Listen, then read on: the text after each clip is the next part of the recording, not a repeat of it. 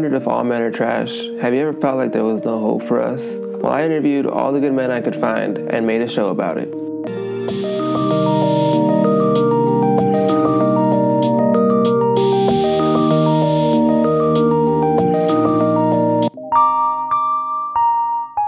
What makes a man a man? When does a person feel like a man? Society tells us a lot about what is a man and what's not a man, and there's a lot of expectations. But when you put these things aside and you put the stereotypes and the patriarchy aside, what is the essence of masculinity? What really is it? That's why I started these interviews, because I wanted to know from the men that I admire just what they think masculinity is. And today you'll hear about Mike. I did a bunch of therapy, and it helped me a lot. And one of the things that came out of it was the fact that I've been thinking about masculinity for a long time. And my biggest hurdle was kind of accepting myself and making peace with different examples of men that I had in my life, and doing some work to make sure that to know that I'm not that person, but to also create for myself what it means. So I'm doing this blog and doing this interview to show other people how to do that and to show positive. I think it's really important to see positive examples of how to do it. I think a lot of the stuff that I read right now is either for men or against men. But nothing that's just yo, here's the tools. Yeah. Here's a bunch of different ways to do this game. Here you go. So that's what I'm trying to put out here. And so I just brainstormed with myself, who are the men that I respect the most? And maybe I can go pick their brains about how they did it. And so you were the first one to come up. So what's your daily life like? Daily life, wake up pretty early in the morning. First thing I do every day is always pray. Try to wake up before everybody else to have some time for myself. So usually after I wake up and I pray, I'll wash the dishes, take the trash out, sweep up a little bit, try to make sure everything's straight for them. When my son is usually the first one to wake up, make sure he has food and he's straight, change his diaper, chill with him for a little bit. Then my girls get up, then it's getting their breakfast together. And, figuring out what I have to do for the day, figuring out what they have to do for the day. And then from that, really just trying to be responsive, trying to make sure that I give them the support that they need so they can do what they got to do and try to create some space for myself as well. And I think particularly in the pandemic, I've been able to do a good job of creating a culture where they know that how they can talk to me when I'm busy, and that even when I'm busy, I'm still always available for them. You know what I mean? So sometimes I make cameos in meetings, things of that nature. But really doing that. And then when I'm done with my responsibilities and they're done with their stuff, always try to take them outside. Like I said, I run with Ife, try to take the kids to the playground every day. Make sure my son gets his nap, make sure they get their bath, make sure, I make them lunch and dinner. And then, once everybody is asleep, then try to take whatever time I have left to kind of, hang out with my wife, and that type of thing. And then try to get a little bit of sleep. But really, it's just a matter of trying to really be responsive, whatever the family's needs are comes first. Whatever my professional needs are comes second. And I always try to make sure that I do things for self-care, like drink my water, make sure I exercise, make sure I pray, do those things that keep me healthy and they keep me focused on a positive outlet. And all that. So yeah, that's my day to day. You can hear Mike's kids in the background, and I decided to keep their sounds because it shows how much of a family man Mike is. Being there for people like his family and his community is a big part of how Mike defines his masculinity. What does masculinity mean to you? Excellent. Yeah, masculinity for me means to basically hold myself to a certain set of conduct. I feel like masculinity to me has to do with not making excuses. To me, I feel like the definition of manhood that I was kind of raised with was one of you kind of assert yourself to make what you want to see happen. You know what I mean? If you want something, you go get it. If you need to do something, you do it. You just kind of bite the bullet, tough it out, and make it happen. You know what I mean? Like, there's not a space for weakness. My definition of masculinity now is that I think, and I say this in my prayers sometimes, is I want to always soften my heart but strengthen my resolve. You know what I mean? So it's like not still rejecting weakness in terms of failure, but embracing vulnerability as a means to gain more strength. So to me now, it's about like being tough enough to be vulnerable and being tough enough to be consistent. So me, masculinity has to do with like being strong and being strong in a way that I'm able to use my privileges to do things that the other people can't do. You know what I mean? Like, to me, a big part of masculinity is like, okay, if we live in a sexist society as we do, I can do certain things that my wife and my kids can't. You know what I'm saying? And so it's my responsibility to make sure whatever the things are that I can do that they can't, I get those things done. You know what I mean? To make their lives easier. Because I know if she has to do it as a woman, or if they have to do it as children, it's going to be much more difficult for them than it is for me as a man. And by extension, I have certain privileges and opportunities because of my status in the society that allow me to be able to see things and do things differently than they can too. So to me, it's trying to use those things, like whether it's like physically being the tallest person or physically being the strongest person, or, socially, like, some guy happened with a car, I'm going to take the car. You know what I'm saying? Or some guy happen with school, I'm going to do that because I know that people carry me a different type of way. So to me, masculinity really is about being strong, being consistent, and being willing to put myself out there to support my family in ways that'll make life easier for them. You know what I mean? It doesn't matter how I feel about it. I need to just get it done because it's my opportunity to do so. Sounds great, right? A man who's dedicated to his family, who's okay with being vulnerable, who'll do what it takes to support them. This didn't happen overnight. It took some practice, some learning. Listen to Mike as he talks about his journey.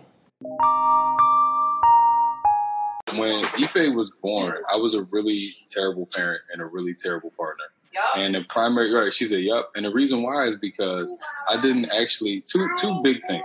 The first thing is I didn't ever interrogate my sexist assumptions about how child rearing works. I literally assumed that women liked doing domestic things with children more because they were socialized to do them. So I really thought she must enjoy being the primary caretaker.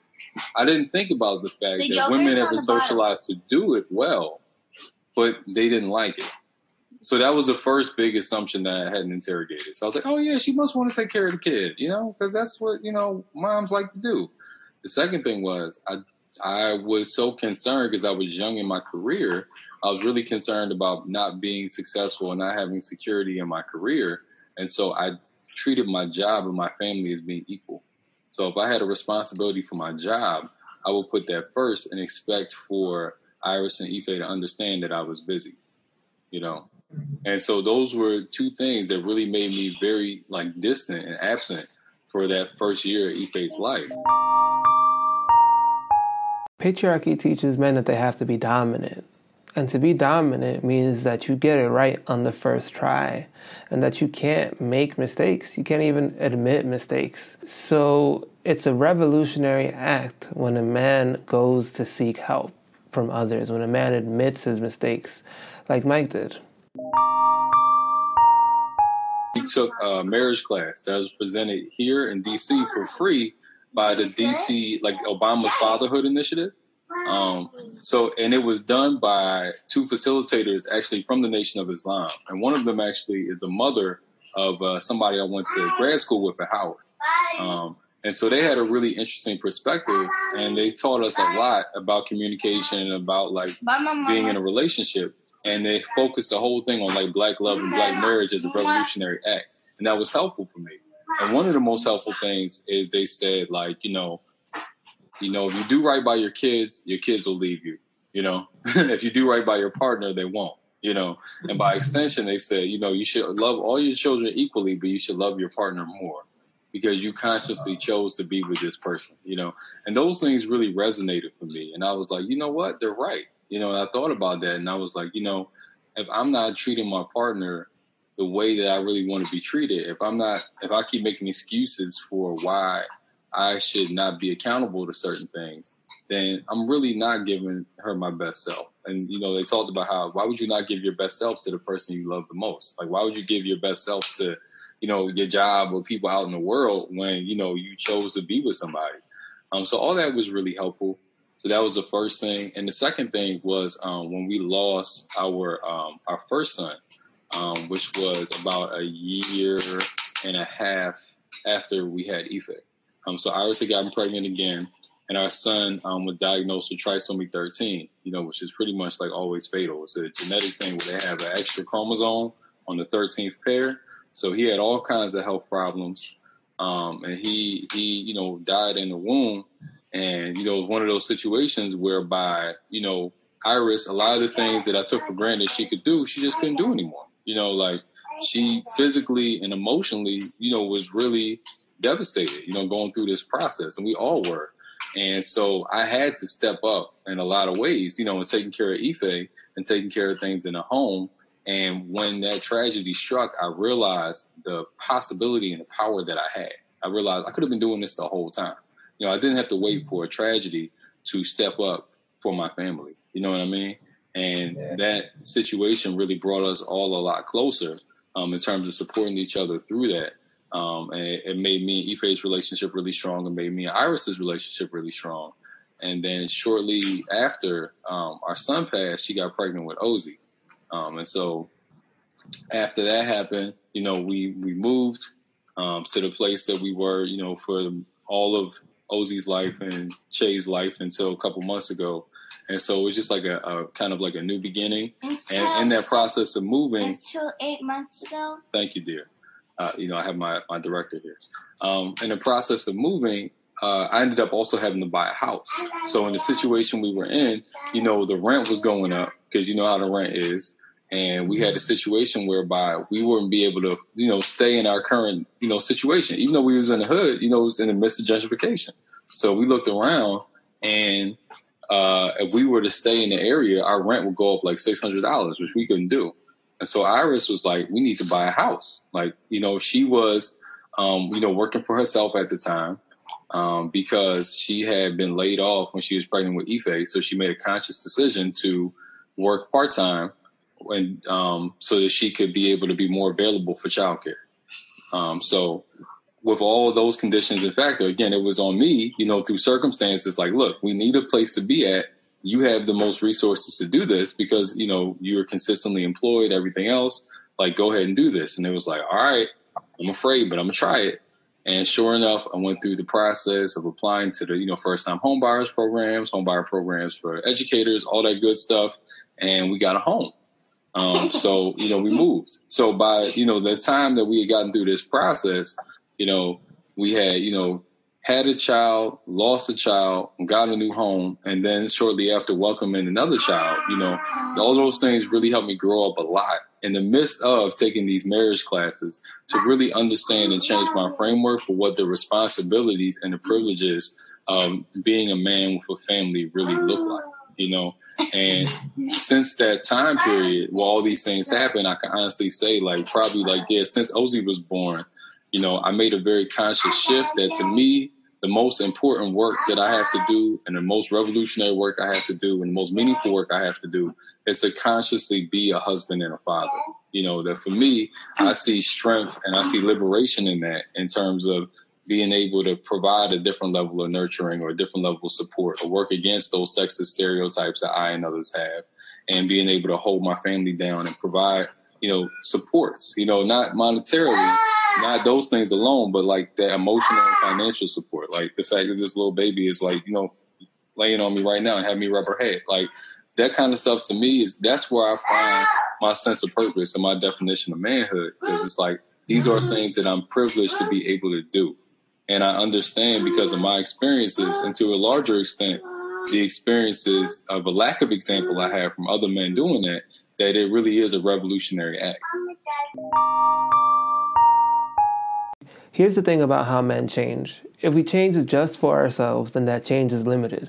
But when we change for the sake of others, that change is deeper and lasts longer. Masculinity flourishes in service. We need to feel needed and called upon to access our special gifts.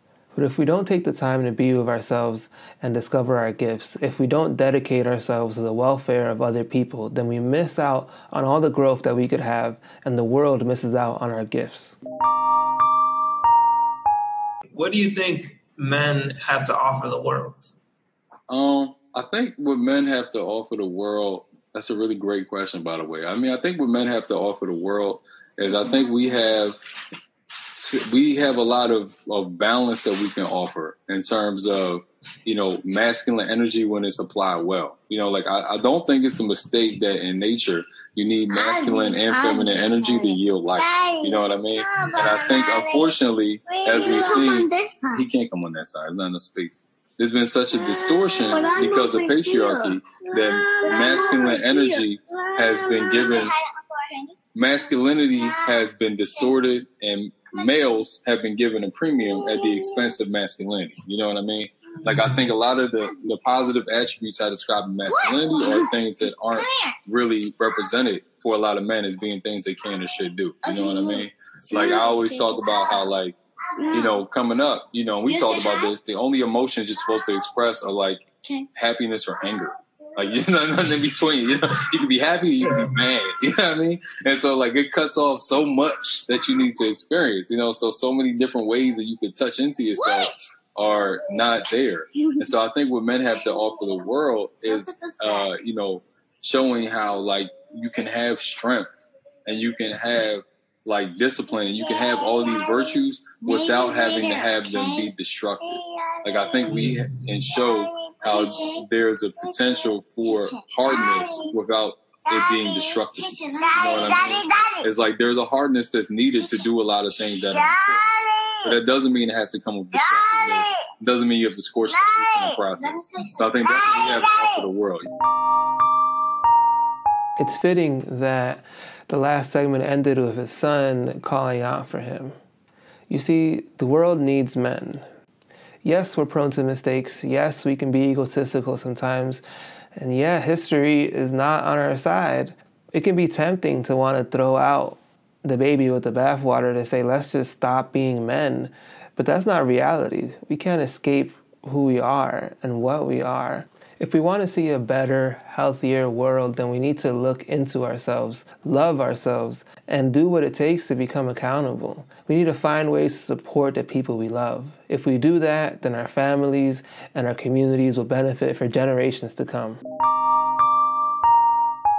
If you like what you heard and you want to be a part of the conversation, consider joining one of our groups. Creative Masculinity hosts groups that help men learn and grow on a variety of topics, like redefining masculinity and shame and accountability. You can stay in touch by following us on Facebook, Instagram, and Twitter. Details are in the show notes. Tune in next week for another creative conversation. Thanks for listening.